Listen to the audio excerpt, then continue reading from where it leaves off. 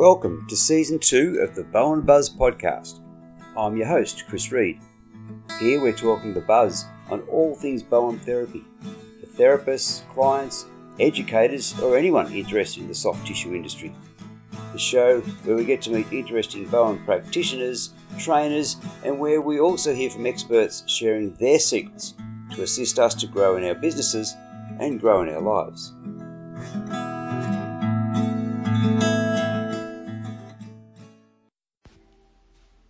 Welcome to this episode of the Bowen Buzz. Today we get to meet Pam Murphy. Pam is a naturopath and also a remedial massage therapist.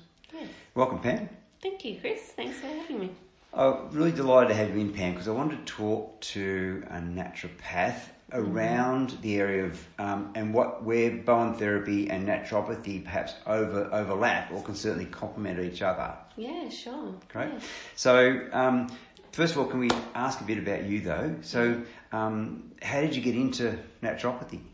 I've always been interested in naturopathy and particularly align well with the theories of first do no harm and using the healing powers of nature. So the healing powers of nature enables us to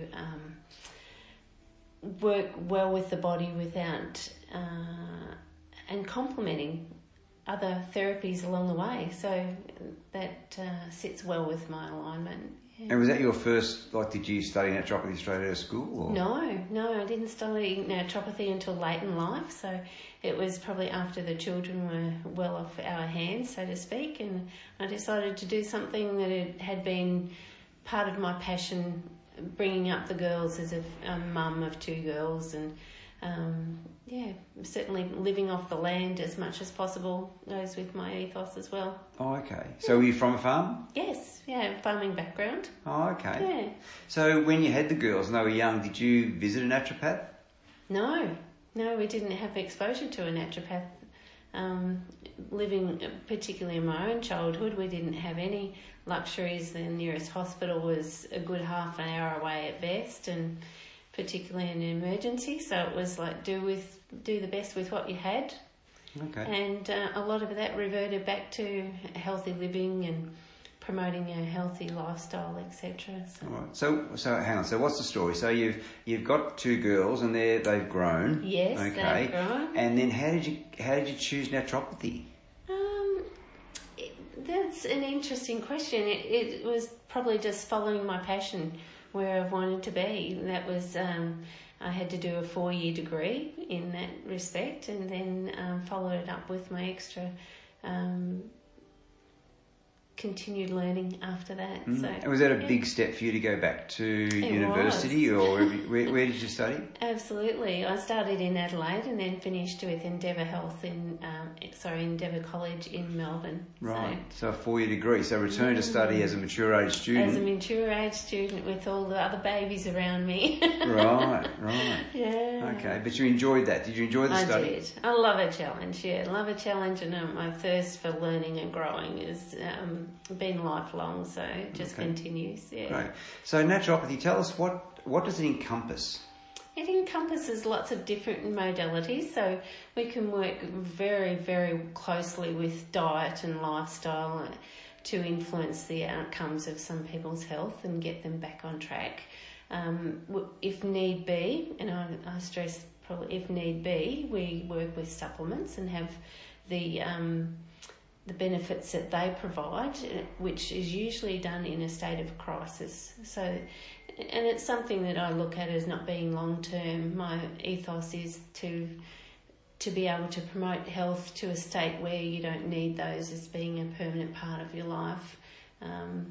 We also work with herbal tonics, so I'm Western herbal medicine trained along with that degree, and that allows us another option for our clients. So, yeah. Good. And some naturopaths do iridology. It's another area. Do you use that at all? Yeah, certainly do. So the theory that the eyes are the windows to the soul comes very strong. Yeah, very strong. And we use that as a clinical tool just to help with assessment. It doesn't, and I have to stress, it doesn't lay out a plan of what you're it's only an indication of what you might be predisposed to. Okay. Because sometimes dysfunction can show up in those areas prior to it being evident in the external part of the body. So. Oh, okay. Yeah. So it's really quite broad, isn't it? So Very. do you have a focus? Do you have a real passionate area of naturopathy yourself? Yeah, I suppose my passion is probably based around gut health, but I love working with families, so a lot of my work is based around children and particularly having the submodality of remedial massage. I'm really interested in how the body functions and making sure that that is optimised so that people can get the most out of their health that way. It might be just as simple as making sure their posture is aligned, which is certainly beneficial for flow, alignment, function, everything that we see in our everyday world. Oh, okay. And so you mentioned gut health before. That's an area, a passion of yours. Yeah, it is. It is really in the, I suppose, in the media, in the natural health media anyway. Yes. We're hearing a lot more about the natural flora. And how that could be affected by modern medications, and perhaps maybe not even so modern medications either. So, what's the latest what's something that you really perhaps read recently, or the latest thing you're hearing about gut medicine? Yeah, the gut function is so influential on all our body systems. So one of the emerging side of research now in its effect that it has on the immune system, with over 70% of our immune system being based in the gut. If your gut is not working optimally, that certainly falls over. So there's other areas that they're doing research now into, the endocrine system, what they call the HPA axis, which relates back to gut function. Can you give us a bit more information? The HPA stands for? Hyperpituitary adrenal function. There you go. I'm going to pop that in the show notes so people can look it up. Yeah. Also, it's the link with the brain. So brain function is optimally connected to gut health as well, and how it can influence it. A lot of my work that I do based around little children is based in the gut. So when we talk about gut, are we talking about stomach, small intestine, large intestine, or the whole lot, or are they different? And then do they become sub areas as well? Yes, they do. So a lot of times the villi, if that's flattened, you don't absorb nutrients, and therefore you're not getting the beneficial function out of your food that you're needing. So if that is flattened, it certainly impacts on the other parts of the body to utilise those nutrients. If they're missing, that's when dysfunction starts to become obvious. And what's the connection with the brain? They talk about the gut brain now, don't they? Yes, they do. We've got two brains almost. Yes. So what's this gut brain? Where's that come from? Yeah, it influences predominantly the uptake of nutrients. So if, like I said before, if those nutrients are missing, then that starts to affect our ability to think, and could be an auditory issue, it could be in a development delay. Yeah. So that's really talk about children in that regard. In that regard, is very obvious in children. Can present as behavioural issues, or just not settling at night and things like that. Can be quite subtle at times, and then other times it can lead to something that's very much more obvious and distressing for all members of the family, really, because that child then feels as though they are impacting everyone. So they sort of wear that stress, if you like. Very much so. Oh, okay, Yeah. that's interesting. And I'm sure I read recently that there's some research pointing to the fact that young or babies that are unsettled as very young babies, or whether it be colic or general, can lead to some issues like behavioural issues down the track. Is that? Yeah, that's very strong. Yeah, so it's an interesting area, isn't it? Because one of the things that we often, Bowen seems to work incredibly well with babies and colic and unsettled babies. So if you can get them out of that state really quickly, then perhaps you are lessening the effect down the track for potential behavioural issues, or even sort of developmental issues further on, which is really. Actually, I'm trying to think. I must look up the research. I'm sure it was around mental illness too. So, but there was a definite link with that one. Yeah. Even to the value of the lack of sleep, if that is impacting that little babe, it can have a lot of impact on other areas of its growth and development too. Yes, I suppose if you think about it, there's so much going on in those first few weeks, isn't there? Absolutely. The amount of growth and the amount of maturity of different cells that are happening as soon as it's born. It's all so rapid. So if there's anything that can impact on that, it may have an incredible impact further down the chain. Not to mention the impact it has on mum and dad who's trying to cope with that as well. Exactly right. As I often say to students, if you can help a colicky baby and resolve that really quickly and really gently and really easily, the beneficial effect on the whole family is amazing. You know, the stress just goes. Just dissolves. Yeah, fantastic. Happy days. Happy days, that's right. So another area of naturopathy, now you often use a lot of tests. Yes, we do. Perhaps. So what are some of the areas that you sort of really, I suppose some tests are done in-house, but but some of them you actually send out for as well. So what are the common tests that you see?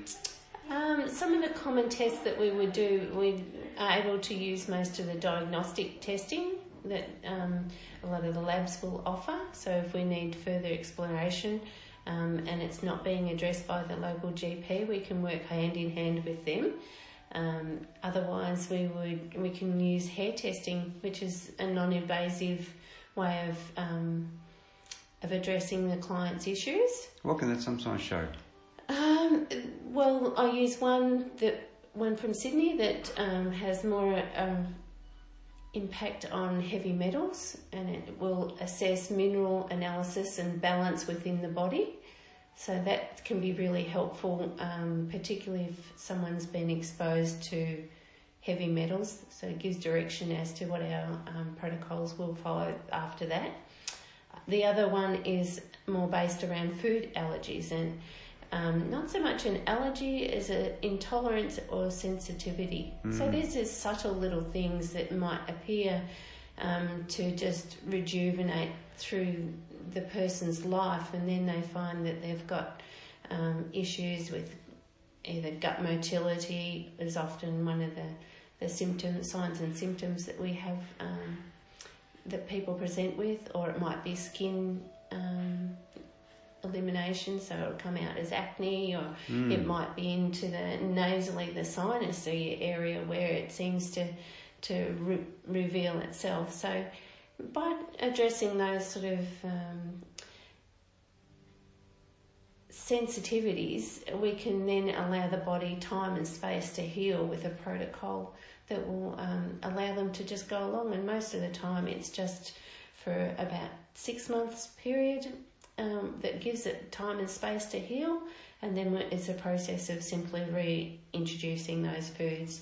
So the role of a naturopath there is to guide the person through that phase and ensuring that they're not missing out on any of those vital nutrients being being able to replace them with options along that way. Because that is one of the things you see, is that people, they may not be, for example, celiac, but they'll certainly have a sensitivity to gluten, perhaps. And what is it? I don't know if you've ever organised a conference or anything like that, but if you put out these days, what are your dietary requirements? I mean, we had a conference in Cairns a couple of years ago that I was involved in organising, and and I don't know whether it's because we were mostly natural medicine practitioners, but the chef that we met with before, who was organising it at the big hotel, said he could not believe the number of people that come in with specific dietary requirements, or perhaps sensitivities, or even flat out allergies to certain foods. He says, "What is it with you natural medicine people? But why has there been such a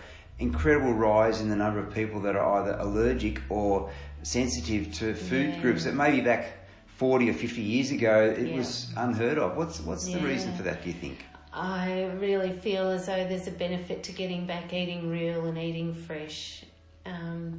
We're exposed to so much these days, whether it be external from different toxins to what our food's prepared in, and the plastics is another area of environmental toxic exposure that we're constantly exposing our body to. So it's just about paring it back and getting back to the simple stuff. It's interesting, isn't it? Because we're recently over, and I'm sure my wife won't mind me saying this, but she has a gluten intolerance. So if she has a lot of bread or a croissant and maybe a pizza, and all that happens within the 1 week, and maybe a few slices of bread, she'll often get a bit uncomfortable, perhaps. Now, we late last year, we went to France for a month. She ate bread, croissants, pastries every day. Well, not every day, but she wrote an incredible amount more than she normally would here. And she never had the sensitivity occur. So I'm wondering, is it the way the food's grown these days, right back to the way they're planting it, and perhaps even the pesticides they're using, or the genetically modified grains that they don't allow in France, that we are using out here, that are causing some of these problems? Do you think totally the way a lot of research is going? The people are looking more and more into the effects of what we're treating our food with before it gets even to our table. So the effects that Roundup and things like that have had in the past, and we're now learning that is not doing our bodies any good. And certainly getting back to what sort of genii that is best grown for our bodies. You were saying about the different strains of wheat. They have different strains over in those parts of the world rather than what we do here. So some of that genetically modified things, there's a lot of questions being asked around that. So it might be right down the track before we find out maybe it wasn't the best way to go. We can produce a lot more wheat, but maybe it wasn't the best wheat that we could produce. Yes, that's right. That's interesting, isn't it?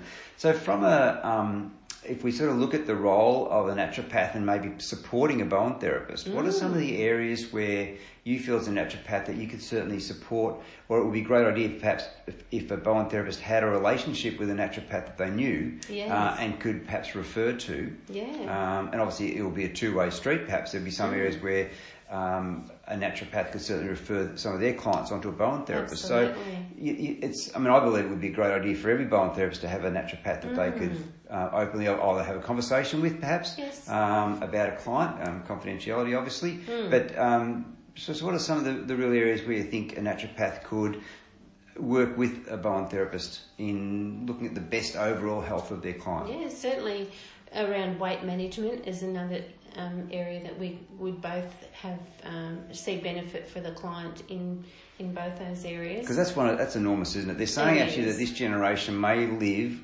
may have a shorter life expectancy than the one before it because of obesity as an epidemic almost. Yeah, so if we can get to a state where the client is comfortable with their weight control, in that it often brings better results for the therapy that they're getting through Bowen.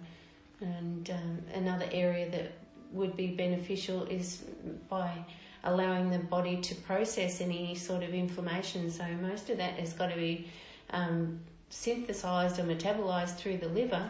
And if that is able to be facilitated in a more productive way, it certainly helps them in their recovery. If they're not having that source of inflammation throughout their body and able to eliminate it more efficiently, then it gets better results for your bone therapy as well. So that chronic inflammation is really something that we're seeing more and more of, I suppose. Yes. And is that to do, once again, with diet and the amount of perhaps sugar that are in many diets? Yeah, it is. A lot of it is lifestyle based. So it's this whole acid-alkaline imbalance in diet, is that the... Yeah, there's that too, and part of it, stress, where we use up a lot of our methyl donators so quickly that we're not being able to use them productively within the body and metabolise things. So then it's just self-perpetuating. It just builds more inflammation if you're not going to be able to metabolise your food and so forth as well as you could be. So using the food as well as you can, yes. Then creating not as much waste? Is that sort of what, or better waste that the body's used to dealing with? Is that something that you... Ease of elimination. Right. So you're not storing, elimination is not being stored and then becoming toxic and then setting up another whole chain of events that is unproductive for the client. Right. Yeah. Okay. Another area in Bowen that we often talk about is hydration, and that people are so often chronically dehydrated perhaps these days, although most people walk around with a bottle of water, but I don't know. But, you know, do you think we're more dehydrated these days than we used to be, or is it because of what we're trying to metabolise or our diet, or... That certainly plays a big role in the best results that you can get for your Bowen therapy as well. But if the body is not utilising that water and certainly getting the water in the first place, making the clients aware of what is going to be better for their outcome is our number one thing. Great. That's very good. So do you think there's... what advice would you have for a Bowen therapist who perhaps doesn't have a naturopath they know? How would they go about selecting... I know, I'm sure... Some naturopaths perhaps are better than others. I don't know. But is there obviously in Australia there would be associations and things like that. But how do you go about finding a naturopath that you might be able to refer to? We're bound to be registered through an association, and the one that I'm registered through is Australian Naturopathic Therapists Association, ANTA. And they have a list of practitioners listed on their website, so it would be as simple as doing that. Some of the others are ATMS. Yep. And they do similar. And internationally, I mean, naturopathy is obviously an international thing. It is. And curiously, I know the Chinese, traditional Chinese medicine use a lot of herbs and that as well. Yes, they do. They have? Is that their form of naturopathy, or do they have? Do they have naturopathy as a standalone in China, do you know? Or is that... No, I don't think they do. I think it's more under the umbrella of the traditional Chinese medicine. Yeah. Right. Yeah. Okay, great. Yeah. Well, look, thanks, Pam. It's been really enlightening to have a chat with you, and I think every Bowen therapist needs a naturopath. Now, you're my naturopath that I send people to, so thanks very much for coming and having a chat with us today on the Bowen Buzz. Yeah, lovely. Thanks for having me.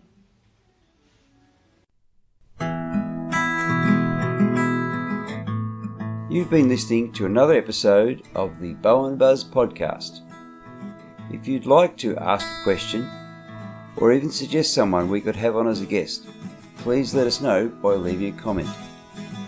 If you'd like to leave a review on iTunes, that'd be great, as it helps tell the world about the Bowen Buzz podcast and spread the word of Bowen therapy. This has been Chris Reed. Enjoy the buzz.